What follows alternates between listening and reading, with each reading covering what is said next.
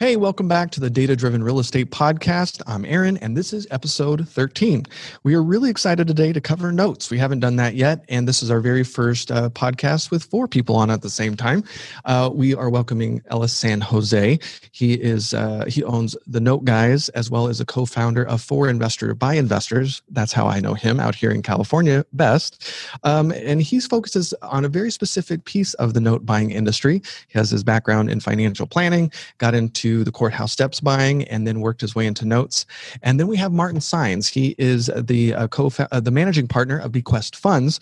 He has also written several books, one of them being Note Investing Made Easier, which is also a website, so noteinvestingmadeeasier.com. And he works more on a broad scale nationwide on owner-occupied, mostly distressed notes for sale. But in this episode, we cover several things about the note buying business, from the localized opportunities to a more national scale, some things that you need to consider from operations to how to structure a deal. We talk about how the industry has changed over the last year and the last decade, as the market has definitely shifted with regulation and after the Great Recession. You won't want to miss this one. Let's get to it. Hey, welcome to the Data Driven Real Estate Podcast, the podcast for real estate professionals dedicated to driving business using data. I'm Aaron Norris, and with co-host Sean O'Toole with Property Radar, and we are very excited to have our first 4-way interview, Ellis San Jose of the Note Guys and Real Estate 360, and Martin Saenz joining us from Virginia with Bequest Funds. Guys, thanks for joining us. Let's start. Why notes? It seems like a secret club that only the very few know about and get into. I'd love to understand your journey, how you even got here. Well, I want to even start a little bit simpler. What is note buying? We got a big audience. Do I have note props? buying? Yeah. So note buying is where you're actually acquiring the debt that is secured by a property versus the property itself. So you're basically stepping in as a bank when you're acquiring these assets. Okay, so somebody has a mortgage on their property, a lien of some sort, and the lender or the person that's owed the money says, "I'd like my money now," but the note itself says they don't have to pay me off for a long time, and I want out. So you take them out. That's exactly right. All right, cool. All right. Yeah, I tend to look at it like, you have the mortgage, the security instrument that ties the promissory note to the property. So you have a promise to pay between a lender and a borrower given a certain set of terms. So there is a human factor involved versus maybe like a straight real estate deal where it's just the physical structure. So you're dealing with a physical element, the bar, and you're dealing with the security instrument or the collateral for that, which is the property. Cool. Okay. Well, Ellis, how did you get involved in note investing? Where did that even start? Oh gosh, that's a good story. So I used to be a stockbroker, and I met a gentleman who was teaching people how to buy real estate and mostly focused on foreclosures. So I took his course, and it took me a while, but I eventually had the guts to go out and actually quit my job and go into real estate full time. And I was knocking on doors of people in default, and those aren't very receptive people many times. So I was not having a lot of success. And I was like, well, here I am. I'm not doing very well. And, my wife's getting nervous. So I go back to my mentor and I say, look, I've been knocking on X amount of doors and, it's not happening. He goes, well, why don't you just buy the debt? And I said, what's that? And so he explained to me that you can actually buy the debt on a property rather than buying the property itself. So many times I was buying the second or third or junior trust deeds in many cases for pennies on the dollar. And when I was at that time, the market was so vital because it was very easy to get loans. This was back in 2001. So I would just sit back and I would get a call from ESCO. Oh, we need to have your demand because this person is either refining or selling. And I would be kind of, ribbing my other flipper friends who are out there really working hard. And here I was just filling out demands and sending them into escrow and getting checks. So it was a beautiful time to be in that business. Junior liens. Let's do a vocabulary check. Right. How about we describe junior liens? Because the worst I've ever seen on a property, 5. So there's a strata of liens on a property. So the number one person you have to pay is your property taxes, right? The county always wants their money, and then after that there's a first mortgage, and then you can have a second mortgage, and as you said, Aaron, it could go to 5 to up to infinite, as many as the lender's willing to swallow. But so I would specialize in buying the junior liens. Because it's a little bit of a different quality. They're usually lower dollar amounts. I could it was much more approachable. And my very first lien that I bought was a $14,000 second trustee that I bought for $865. So it was a very easy entry to learn the business. That's a low price point. I like that. Yeah, I was very lucky. I'm going to jump in with just a little bit more vocabulary too, right? Like you just said, trustee, right? And we said loan and liens, encumbrances, judgments, like. There's all these different terms. So, the loan is kind of the generic term. And in the U.S., depending on the title system that's used, right, it can be a deed of trust or trust deed, which basically means when I sell my house or when I get a loan, I give the deed, the ownership of the house to a trustee to hold, and they have the power of sale to sell that if I don't fulfill my commitment. There's other states which use judicial foreclosure where it's a mortgage, which is another term we hear a lot. Mortgage, loan, deed of trust all kind of get used interchangeably. Right. Loan kind of applies to both, and then mortgage and deed of trust depend on the state.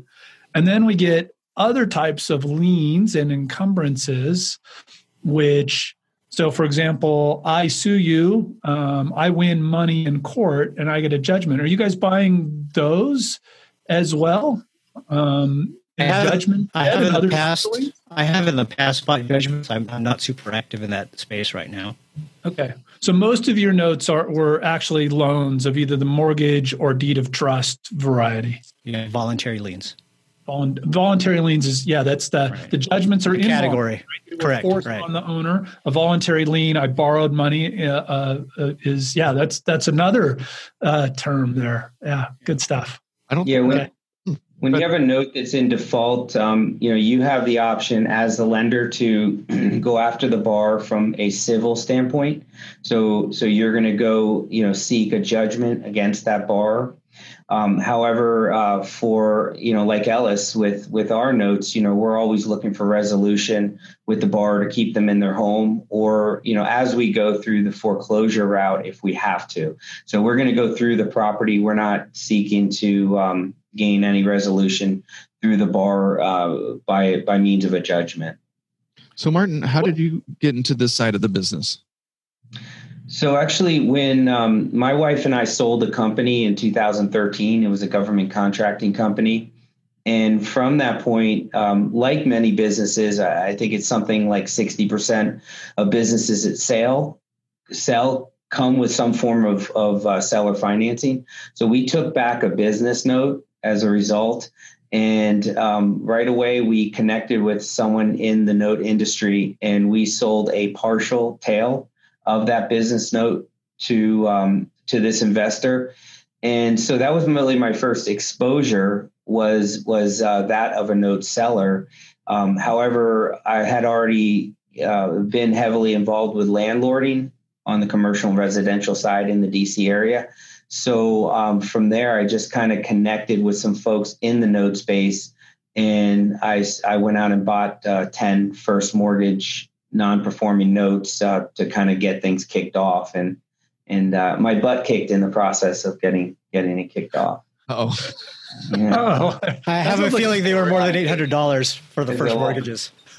Yeah, it was like a $240K buy, and I recovered about 80% of it, but it was a lot of pain involved. Wow, I believe that's called tuition. Yeah. Now, would that have been a pool of notes? Because that's the other thing you hear about a lot in buying pools versus buying from individuals. Yeah, because a lot of notes are sold in the secondary market. So it's post-origination. And once it's already originated, whether it's originated as contract for deed or through a lending institution with Fannie and Freddie underwriting guidelines, either way, once it's originated, there's transactions that occur in the secondary space, whereas there's buying and selling of these mortgages, both in a performing state for the mortgage and a non-performing state. There's different silos that transact, but yes, pools are purchased. However, there also are one-offs and individual notes that are transacted, but that's more in a retail setting within the secondary space. Do you get discounts on notes that aren't in distress? Yeah, sometimes you do. Yeah, sometimes you do. Sometimes, a seller, what's their motivation, right? Do they need to liquidate, recapitalize for some need where they can get better returns, with their money using it somewhere else? So you can get people that will sell at discounts. I purchased a performing note about a month ago and for an 18% yield. So, and it's a seasoned first mortgage note. So it happens. So 18%, I think there's a little interesting bit of math there, right? So you said for an 18% yield, that's going to be your return. What's the interest rate on the note itself? I don't remember, but I'm thinking it's about 7 to 9%, somewhere in that range. So 7 and 9%, they discounted enough that your return is going to be 18%. So, that changes the math quite a bit. And I imagine it's also possible, right? If somebody had a note that was at 18% and current rates are 4 or 5%, they might actually be able to sell at a premium where the face value of the note's 18, but you'll pay a premium for it and get a 12% return or something, right? That in the big picture, at least theoretically, that happens, right? Absolutely. Buy with the end in mind, right? So when you're buying in pools, you have to look at the interest rates on the loans that you're buying, especially if they're in a non-performing state, because at some point when you get those loans modified and they're performing again, they're going to be around the interest rate that is the current interest rate. And that's going to give you some guidance in terms of what you're going to be able to sell those for in the secondary space once they're seasoned. So that'll kind of give you your numbers. Let's net out so there's a buy side, and I'd like to talk a little bit more about that. And then I'd like to talk about the sell side, because, it seems to me like there's different strategies on the buy side, buying pools, buying from individuals, et cetera. And then on the sell side, there's different strategies. Like you just mentioned, you can season it, get it performing and sell it for maybe full value, right? You can get, Ellis, you mentioned getting paid off and just waiting for the title company to call and say, maybe you don't even collect payments in the meantime. So long as somebody calls you someday and says, hey, we're paying it off, you get your return. You could obviously just collect payments until it's over, right? So there's different strategies there. We want to tackle the buy side first. Yeah, I can. So generally, just kind of like a high overview, when you're buying junior liens that are non-performing in the secondary space in pools, if you're buying correctly, you're generally looking at about 7 of the 10 loans are going to modify. So the borrower is going to come to the table, you're going to work out terms, they're going to start paying again, or they'll reinstate. So they're either going to modify the existing terms of the loan, or they're going to reinstate and catch things up, so to speak.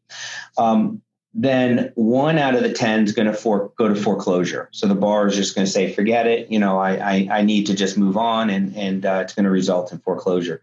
And then 2 are going to result in something weird, right? Like a payoff, or they're just going to go through bankruptcy, and there's no equity, and you're going to have some kind of trials and tribulations that way. So 1, you might be wiped. So that's kind of like the general rule of thumb when you're coming in.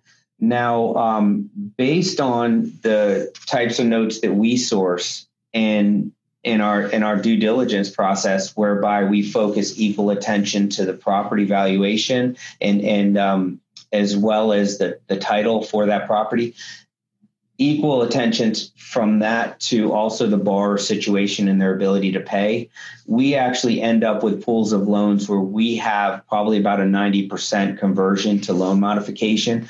We foreclose less than 5% of the time, which is exactly in line with the mission for our company, which is keeping homeowners in the home with payments they can afford while we make a profit for ourselves.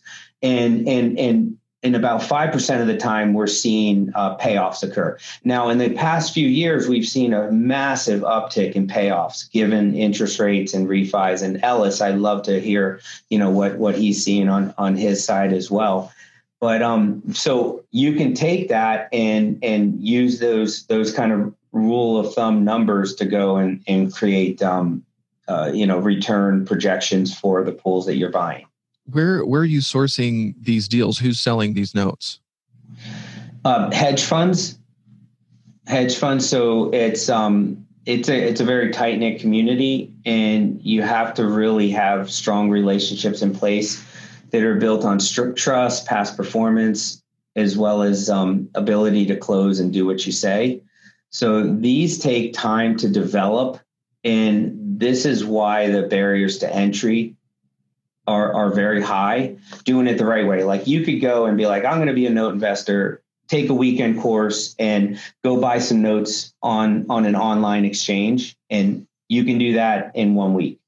However, to do it where it's a scalable business and done correctly and very profitably over the course of time, you need to be entrenched in the community with relationships with large hedge funds that will offer to you and others within a tight circle. Reading your website, it's a sexy mission too. You purposely try to keep the homeowners in the home. So it's amazing. It's amazing because that's our most profitable scenario. That's our golden goose. I mean, keeping the homeowners in the home is like, do I want a short-term capital gains play? Do I want to just go and take someone to foreclosure, take their home, displace a family, and then evict and then take it to auction? No, never. We never want to do that. Even if it's like a quick infusion of cash, we want 30-year streams of income. That's all. We want as many of those as we can get our hands on. Yeah. Ellis, on the sourcing side, I know we have a lot of customers that source the individual notes.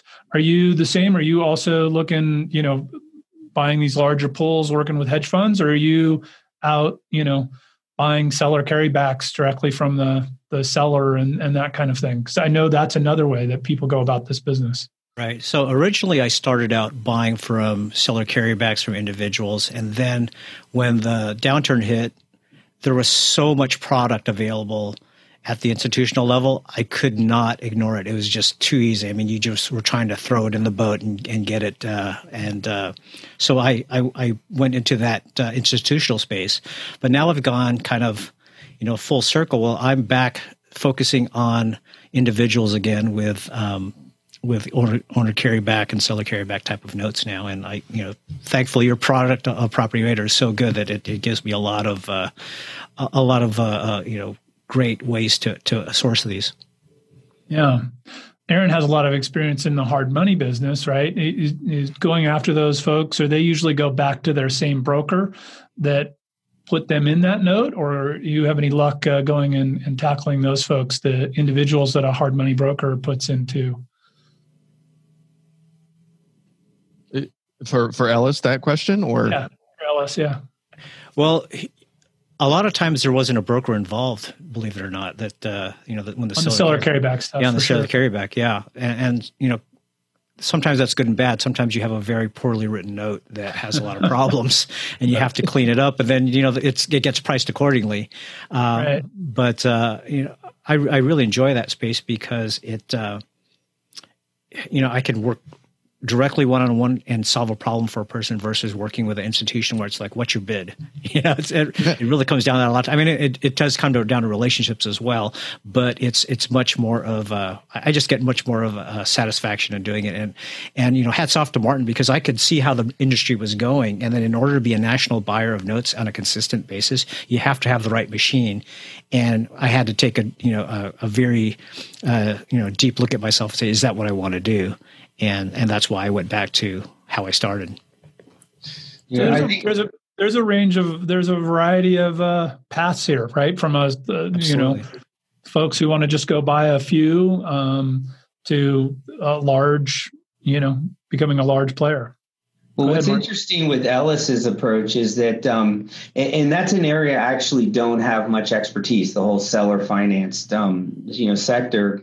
But I got to imagine that knowing Ellis's expertise, like you're able to have full blown control over that note. So you go and buy that you can control the flow of how that whole, navigating the exit from day one. And whereas when you're buying institutional and you're buying in larger pools, you don't always have your hands on everything, right? Because there's so many other elements that are outside your control. So I get it. Yeah. On the buy side, what really appealed to me on the individual notes is I have much more creativity. I could buy part of a payment. I could buy, front, just a few payments of a note or the back of a note. There's so many more options where you don't really have that opportunity when you're buying a pool. It's kind of like, you do your due diligence and then you have to come up with what's your bid. So, yeah. Right, so that's a good, segue. So different ways to find them, go work with hedge funds, use public records to go find these seller carrybacks, et cetera. And now you've got a prospect. So next step is due diligence.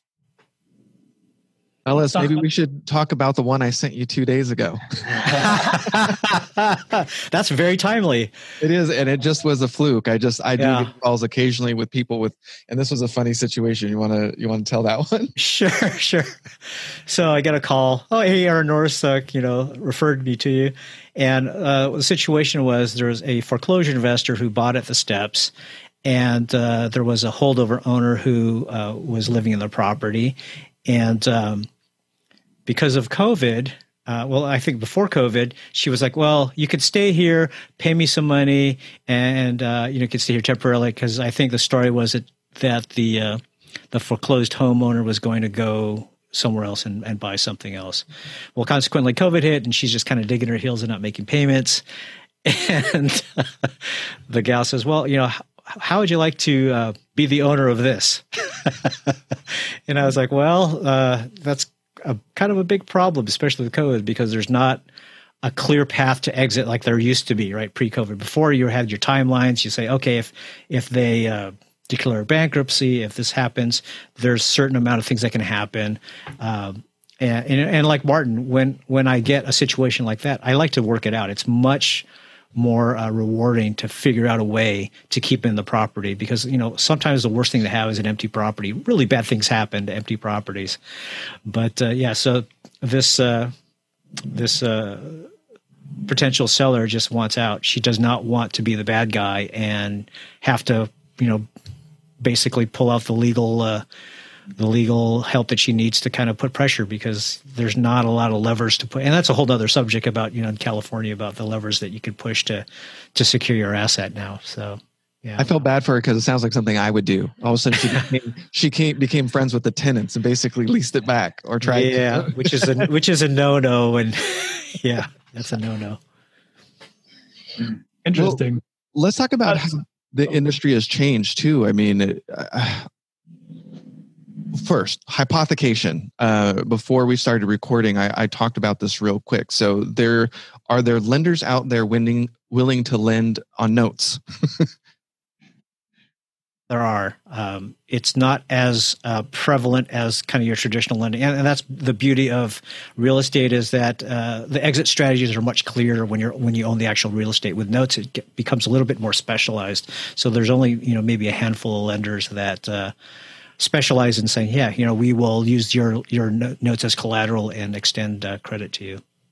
Interesting. Yeah, you threw out that big term, hypothecation, and we're just spinning heads around on notes. But so I got a property, it's got a mortgage, right? Right. I own the mortgage, and then I go get a mortgage on my mortgage as the lender, right? Yeah. And on it goes. Not to be confused with credit lines. People using credit lines to buy notes. Exactly. There's not a big market for lenders of non-performing notes whatsoever. I mean, whoever that would be, there's only a few parties, but whoever that would be, they have in-depth knowledge of the industry. So they know kind of what they're getting into, and they might want cross collateralization hard assets, property, or what have you to back up the loan. However, you can collateralize a portfolio of performing loans and get, lending that way. That's not a problem. However, but when you scale up and you start, you show a good track record over time, you can go to lending institutions and get lines of credit out and work with it that way. But bottom line, when you get started note buying, bring cash. Bring cash. You're not going to be a wholesaler. You're not going to get a hard money loan in the back end. Like you want to come be a note buyer, bring cash. Bring cash, but a lot of times people bring Aunt Susie who has cash. So while they're learning, so that's like the big no-no in the industry is don't learn on Aunt Susie's dime and use your own money initially till you know what you're doing. But you're bringing in equity partners for the most part. And, if you're buying correctly and you're buying at a deep enough discount, there's enough juice in the deal where everyone will do well. Martin, bringing partners is a good idea there. Yeah. Was anybody caught off? I know I got a call from somebody trying to get rid of a pool of mortgages to the tune of $250 million in March after the stock market crashed, and they had a margin call. Did you see a lot of people sort of that were posing as cash buyers when they were doing it on lines of credit that have since disappeared? What I saw during COVID, we probably purchased about $10 million in mortgage debt during COVID. And so we went out very hard. We already had some active trades going on that we had to close based on relationships. So we took a big risk. There was a lot of California notes involved in that, in those trades. Actually, it was about 3 different trades. And so we didn't let up. However, what we did see is we saw some sellers more eager to sell, and we saw less buyers on the trades because people were holding back, whether it was their capital partners holding back or whatever the case. So it was actually really a heyday during COVID. And I know COVID's still going on, so don't shout at me later. But right now it's the exact opposite. There are twice as many buyers on trades that are going on in the marketplace now post-COVID. So that's in quotation marks, because everyone's in heat. All the buyers that weren't buying before, they're all pent up. And so it's actually a real big seller's market right now. And they're getting top dollar for product. Well, that's not fun to hear. Sorry. Hey, yeah. It is. Now, Martin, do you specialize in buying firsts, or will you buy junior liens as well?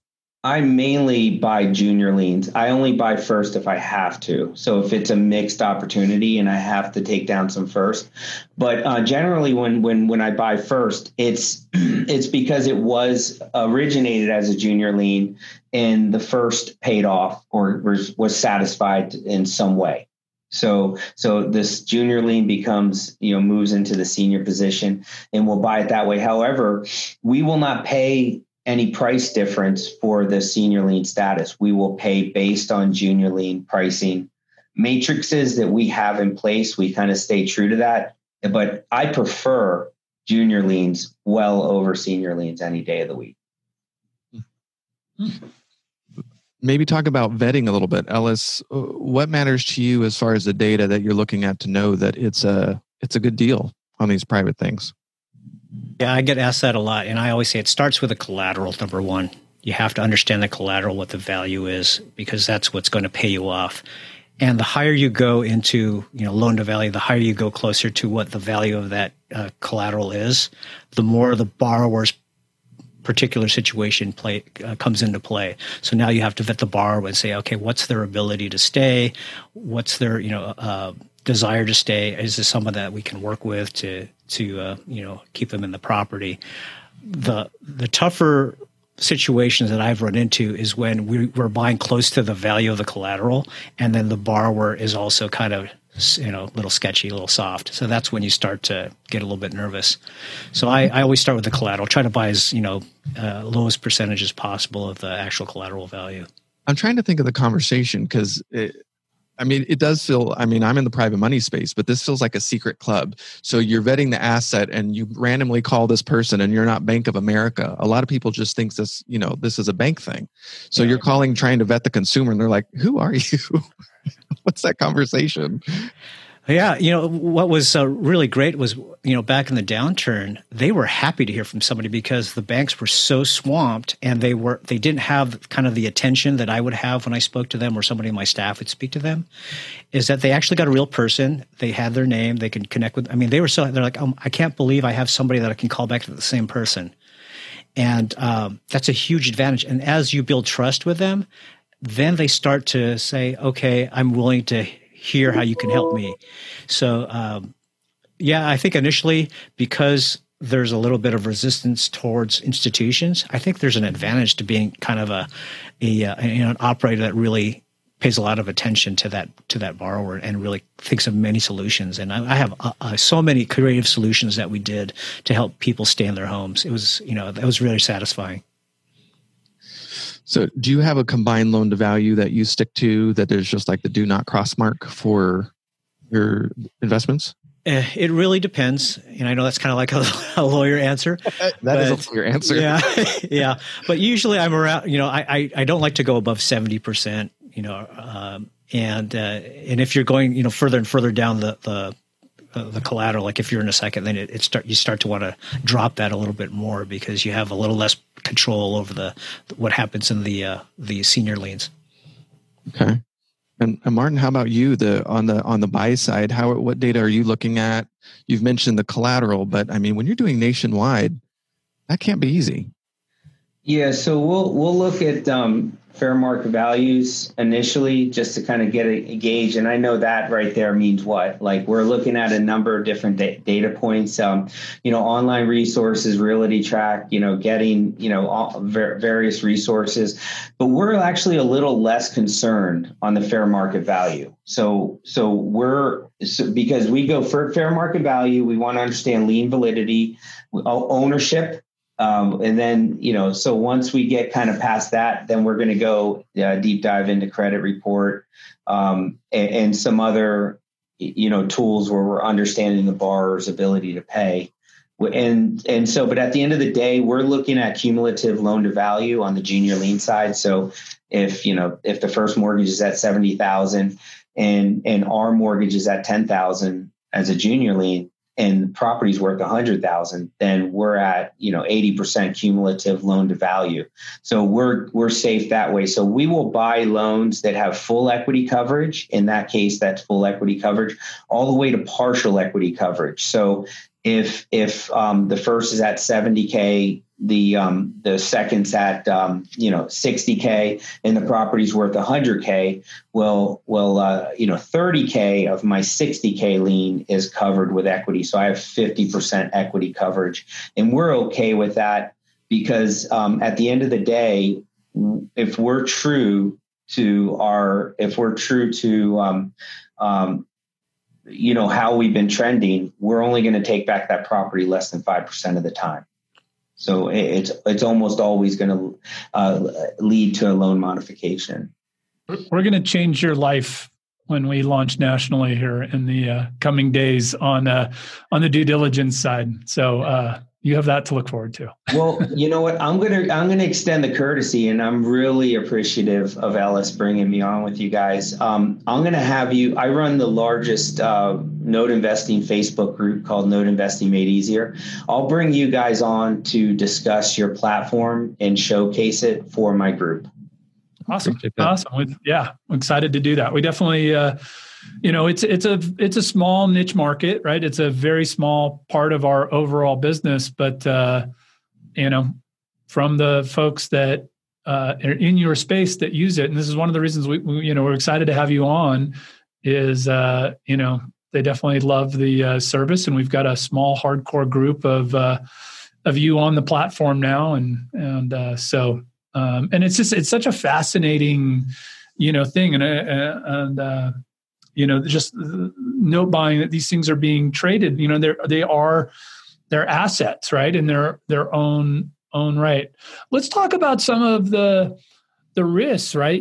We saw a lot of this thing, with people saying that, the note was invalid, like all the way up to the claims that like, well, mortgages aren't real because banks just create the money out of thin air and therefore I don't have to pay it back. Like you get some nutters out there on some of these things. Like, and I imagine buying notes, occasionally you're going to deal with some of that.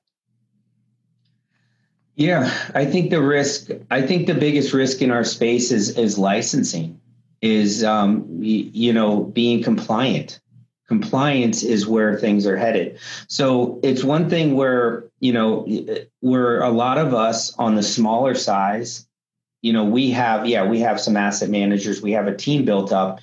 However, we have to stay compliant. So we have to go expend money and human, it's time and capital to make sure we're compliant. We're getting audited. Our company's getting audited on an ongoing basis, financial audit, not an IRS audit. And so you need that, and you need bonding and all these other requirements in various states. And it's really a full-time job for someone to make sure that you're compliant in all the states. So, but if you don't do that and you go with a nationwide presence, that could really hurt you. It's one thing if a borrower says, they give you a, debt validation letter and they're like, prove it, right? That's one thing. And you're like, you go and you send your collateral in and you ship your collateral to the courthouse and all this other stuff and you prove it. But there's another thing to say, hey, I'm actually not licensed to be, pursuing a foreclosure case on this note right now. What is that bar, right? Like, because, I sell you my house and I carry back a note. I don't have to be licensed, right? If I buy that note from that seller, do I have to be licensed? Is there a bar like, and probably varies by state, right? Like it is by state. I remember something like in California, like it being more than 5, but maybe that's on flips. I don't remember. Give us an example of what that looks like, and at what point do you have to go through all that licensing and compliance? Well, as you said, and Martin knows better now since he's more exposed nationwide, but depending on state to state, there's certain states that in many cases, they treat anybody that has bought an institutional note on the secondary market, they treat them just like a bank and hold them to the same standards. You're suddenly Wells Fargo. Yeah, so I may bought 3 notes in Atlanta, and then all of a sudden I have the Attorney General saying, where's this, where's that, where's this? And then you're just like, wow, I was going to make, $20,000, but I've spent all of that in compliance, right? So that's one of the things you have to be aware of when you're going nationwide.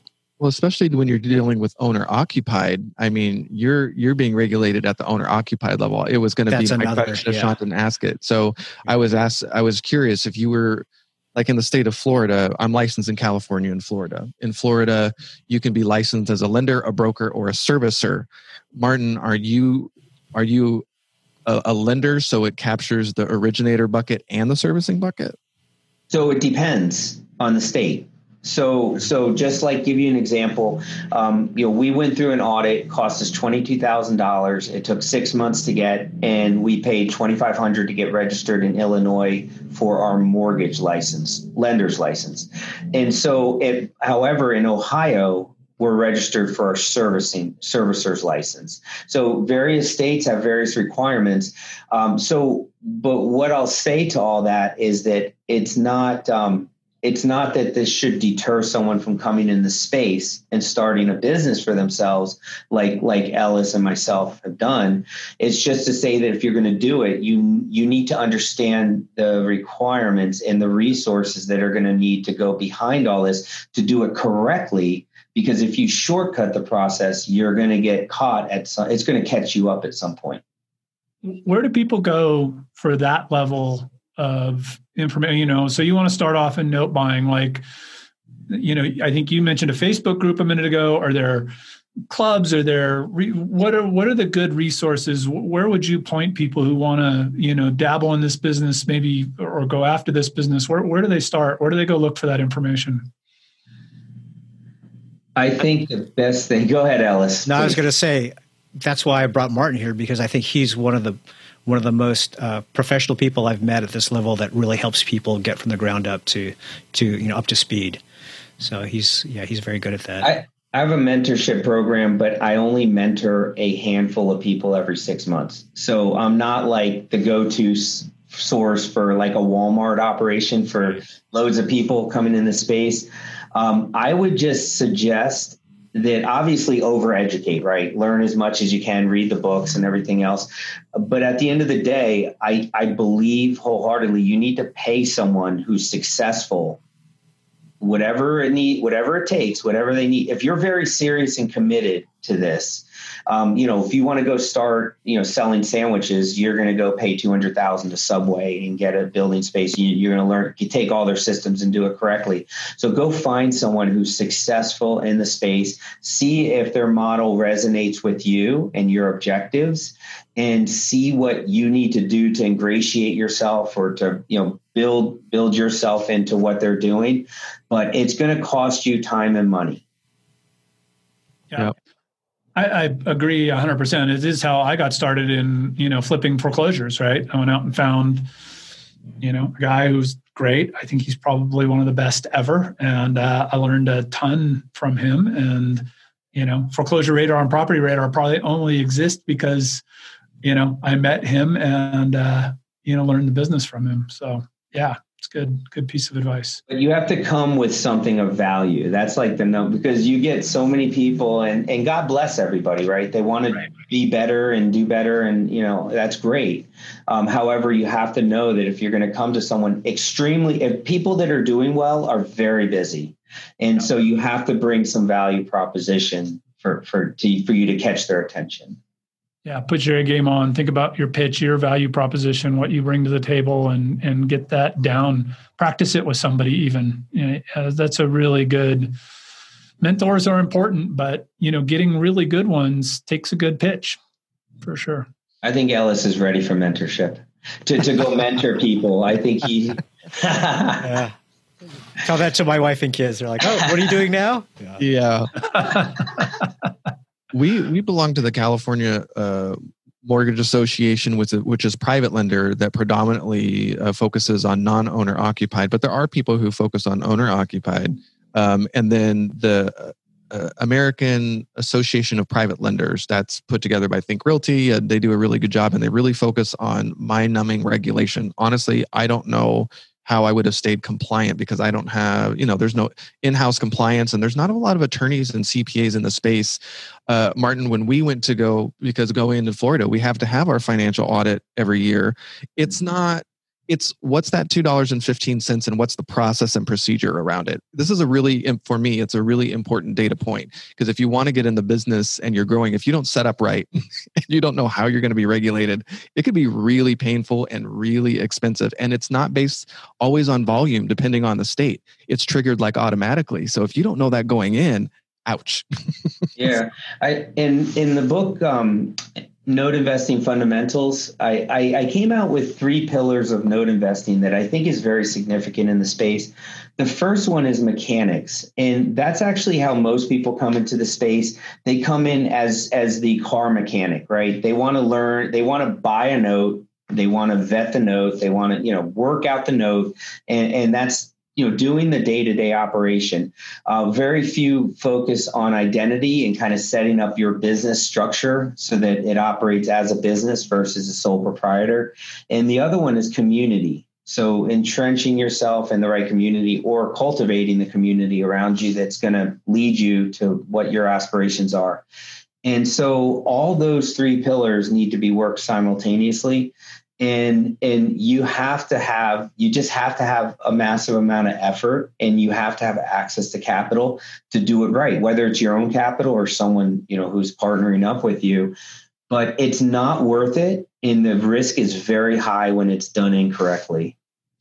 Hey, Martin. So earlier when I asked, where would you go? You didn't mention the book, but now it sounds like I just picked up, you wrote a book on how to do this. Is that right? I've written 3 books. 3 books, okay. On note investing, and I just published a book, Cash Flow Dojo, on building multiple streams of income for yourself. And I published that in June. So I have 5 books that I've written in whole. And Aaron, you'll link to those in the show notes. And real quickly, where do people go to find those books?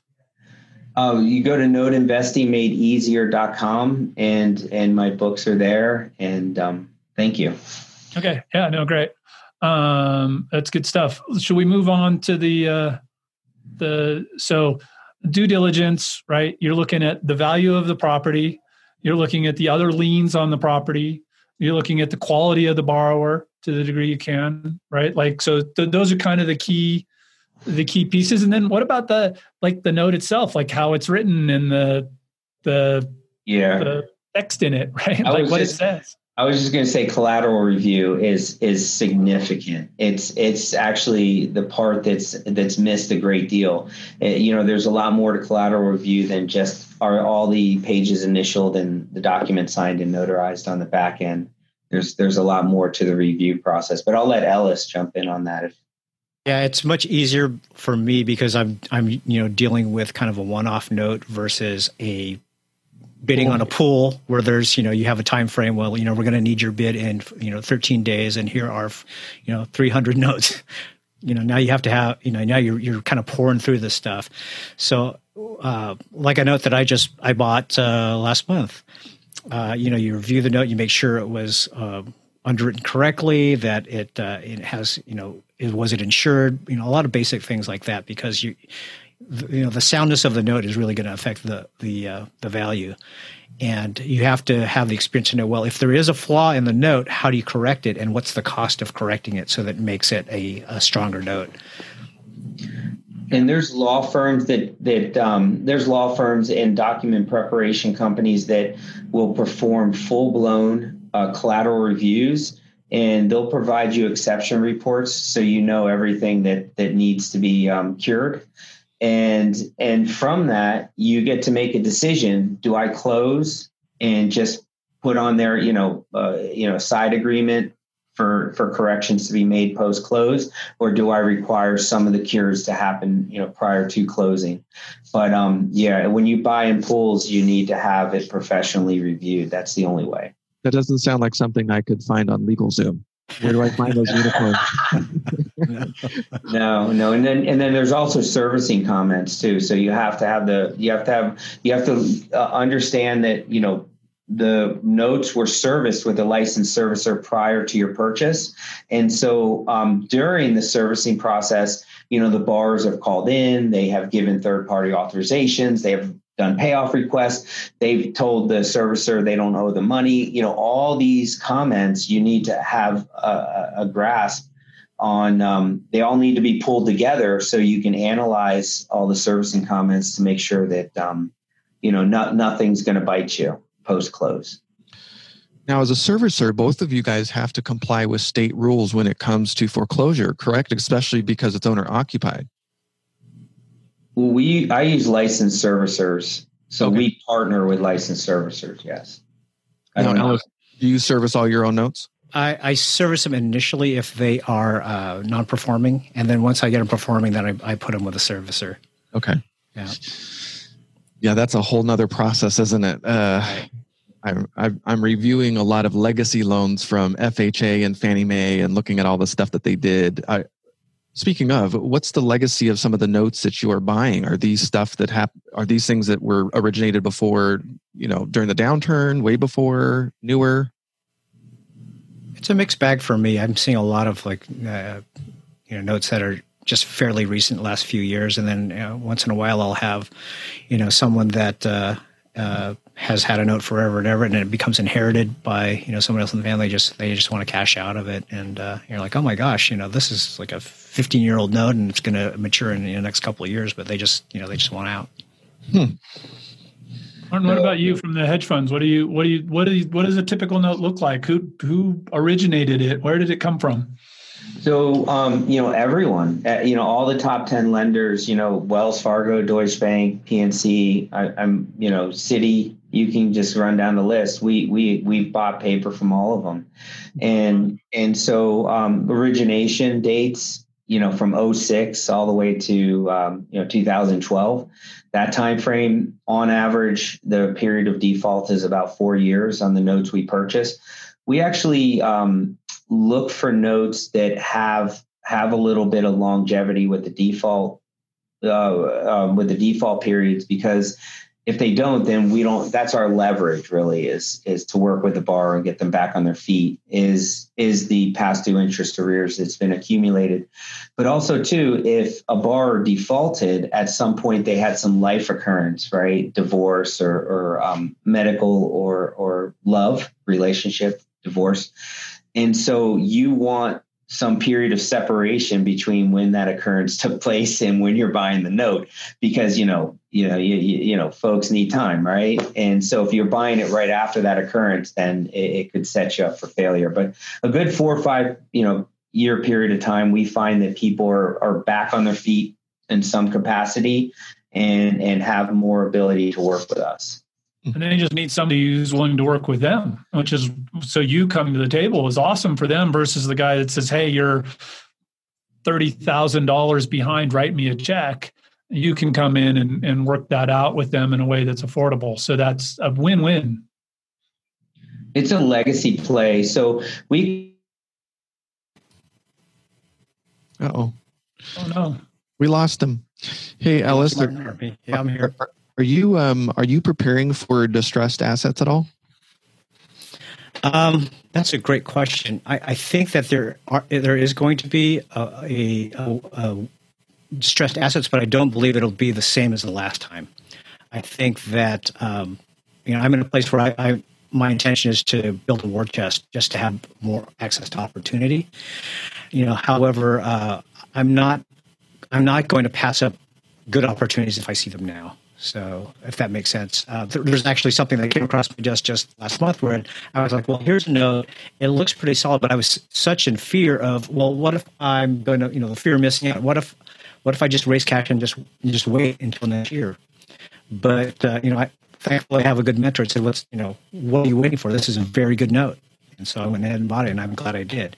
So I think you have to have a very disciplined approach and, with just a little bit of caution, because I think there's a lot of turmoil that has to be resolved, and I think it'll take a while before that happens.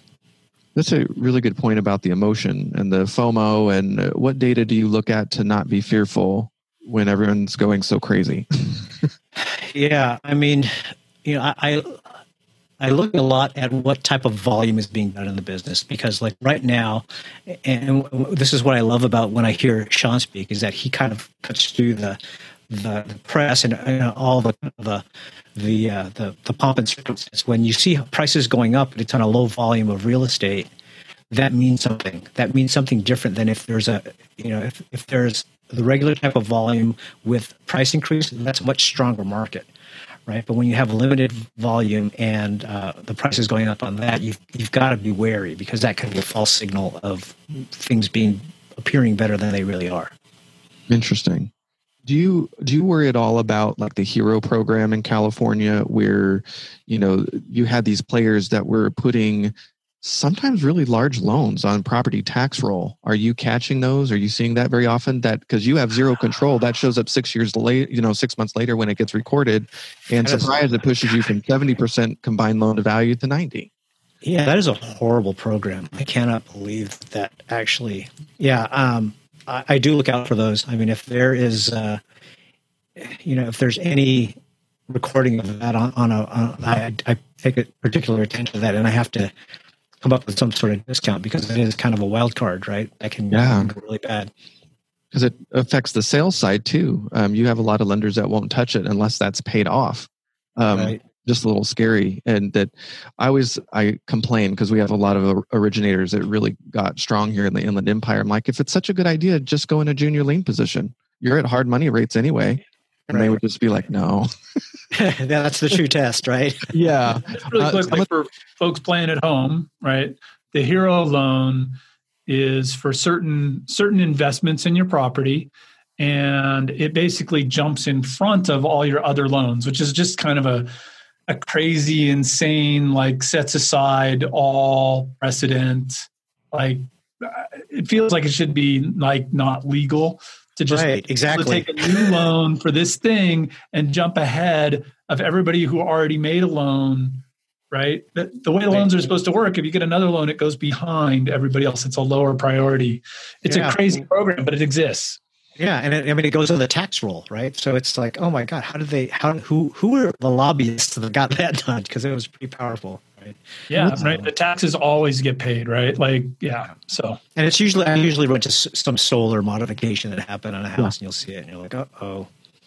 Martin, we're talking about in California, the Hero loan programs that attach to property taxes that the first and the second, nobody knows it's going to happen until 6 months later when it gets recorded, and it pushes your combined loan to value, and you were never even notified. It's the consumer. After the fact, it's an after the fact loan that becomes super senior. Yeah. Yeah. Are you aware of those, and how are you preparing for those? Gosh, I think I'd like to hear Ellis's take on that. Yeah, I get really nervous. Luckily, I haven't run into too many where I have to take a position on that. But when I see it, I definitely try to find out. Is this something that if I paid it off, right? If I paid it off to protect my position, so I might put that in my. I still have equity. Yeah, to protect my position, just pay it off, and then if I can still buy the note with that payoff and be in a good position, then so be it. But I think that's probably the only solution I can think of, because it's a super priority lien. There's not a lot you can do. So I'm just catching it midway. Is that something that will show up on a title pool? After the loan's been made, yes, but you could buy a note today, and they could get a Hero loan tomorrow, and it would push your priority down. And you have zero control. Nobody calls you. Wow. Yeah. I mean, there's another situation which is similar to that in Texas, for instance. There's companies that are authorized by the state to give property tax loans. So for the uneducated eye, you'll see, Martin got a property tax loan so he's in third position. I'm in second, so I'm good. But the state allows them to jump ahead of everybody. So you have to know all these things, state to state, to understand. Involuntary subordination. Exactly. Do they notify you at least? No. That's what's so upsetting. My grandparents did this, and it's a really high interest rates, and a lot of general contractors took it and ran with it, and they were charging seniors. It was gross, considering all the Dodd-Frank stuff, CFPB, the ability to repay rules. I have no idea how they got around it. It's absolutely terrible. They've since wound it down a little bit. It's not as aggressive, but I'm just shocked that it's just an extra layer of risk that our industry we have zero control over. So I know I'm going to let you guys finish up on maybe the various exit strategies. I'm hoping you guys can chat about that a little bit. And, I think we touched on them briefly, but I'd love to hear a little bit more on that. Unfortunately, I'm going to have to drop. So I'm going to leave that to you guys. And thank you so much both for coming. And Martin, great to meet you. And I'm going to pick up your books and check that out, because Note Buying's, I've actually bought a couple, and I've actually done a couple hard money loans, just more like helping friends out kind of thing than anything serious. But I think it's a super fascinating business, and I look forward to learning more about it. And thanks for being on today to teach me a little more today too. And thank you to Ellis. So, all right, guys, have a great day. I'm going to drop and talk to you soon. See you, Sean. Bye. Thank you. It's so funny. We've never had a podcast with 4 being interviewed, and that's awesome. Well, let's get into the exit side. Is it your goal when you're going in that you're always just going to hold it until it pays off? That's always my intention. Okay, that's fair. Is that if I want to hold this long term, that if I'm going to buy this note, I have to be willing to hold it long term. So. Many cases, you're if it's a non-performer, you're renegotiating the terms so that it works for both parties. Other exits, the uglier ways to do it are to actually foreclose, to do deed in lieu, or they say sayonara and give you the keys. There's also a short sale that could happen. And then, the other obvious exits are you can also resell the note. You get it performing, you raise the value, and somebody else wants to buy a performing note. There's also, they actually sell the property in a normal sale, or they're refinance. I think I've covered many. There's probably more that, the hypothecation I think is I don't know if that's technically an exit, but that's more of a recapitalization.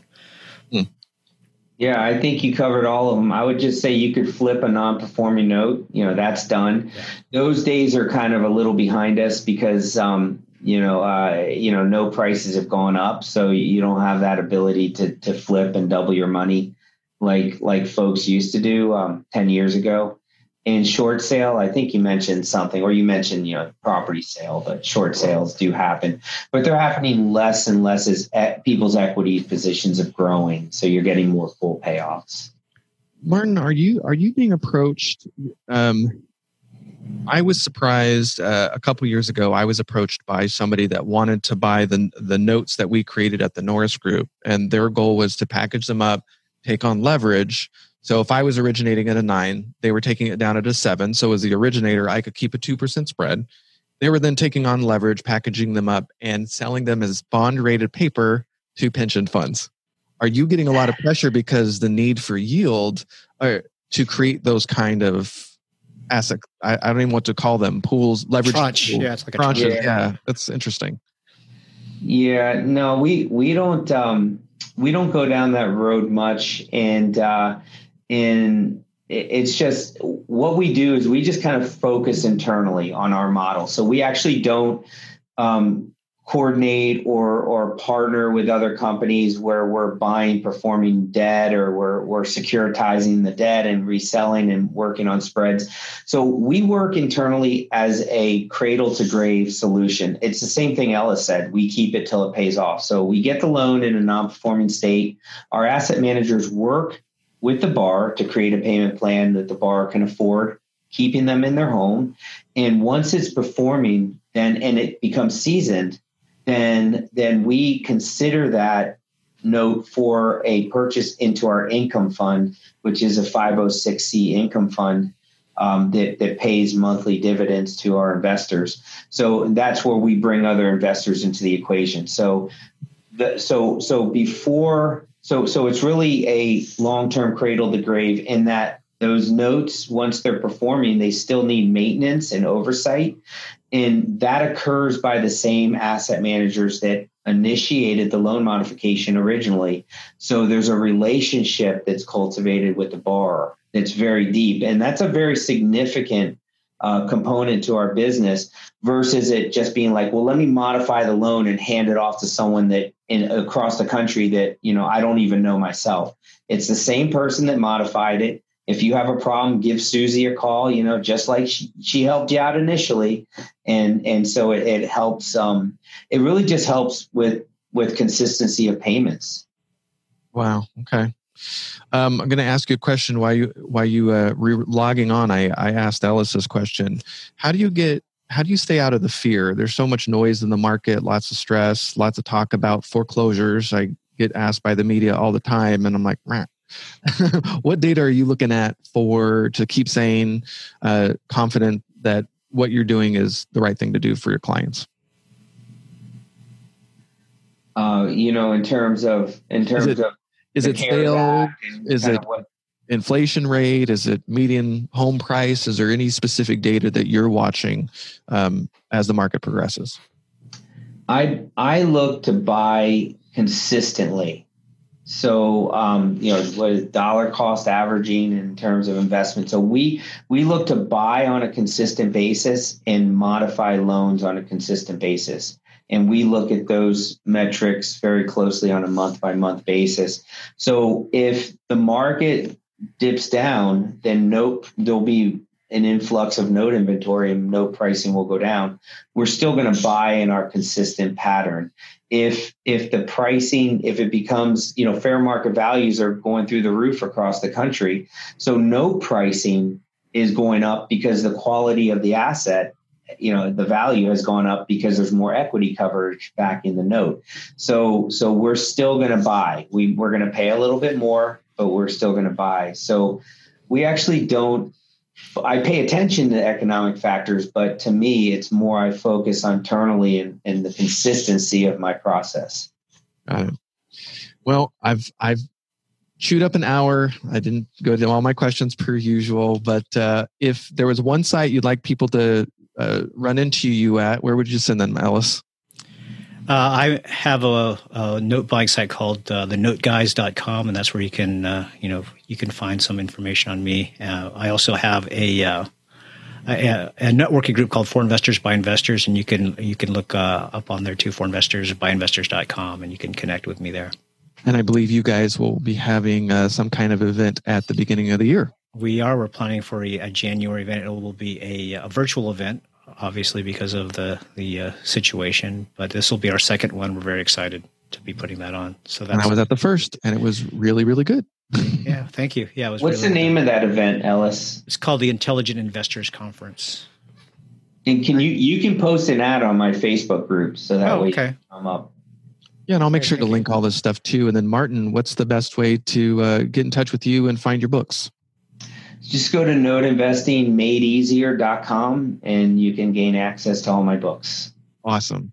All right, guys. Really appreciate you being here today. It's been a pleasure. Thank you. Thanks for tuning in this week to the Data Driven Real Estate Podcast. Next week, we have Doug Duncan, Chief Economist of Fannie Mae. If you would like to find out some more information, check out our community at community.propertyradar.com. We have an area where you can ask questions. If you'd like us to cover any specific topics when we interview Doug, we'd love to have your input. Thank you for listening to the Data Driven Real Estate Podcast. You can find show notes and links to some of the resources mentioned in the show at datadrivenrealestate.com. Click that Join the Community, and you'll be forwarded to the Property Radar community where you can ask questions about the current show and even see upcoming guests and ask questions there. We'd love to engage with you in the community, so check it out. Please don't forget to like, favorite, subscribe, and share on your favorite platform where you're listening to the show. It helps us out a great deal. Thanks for listening, and we'll see you next week.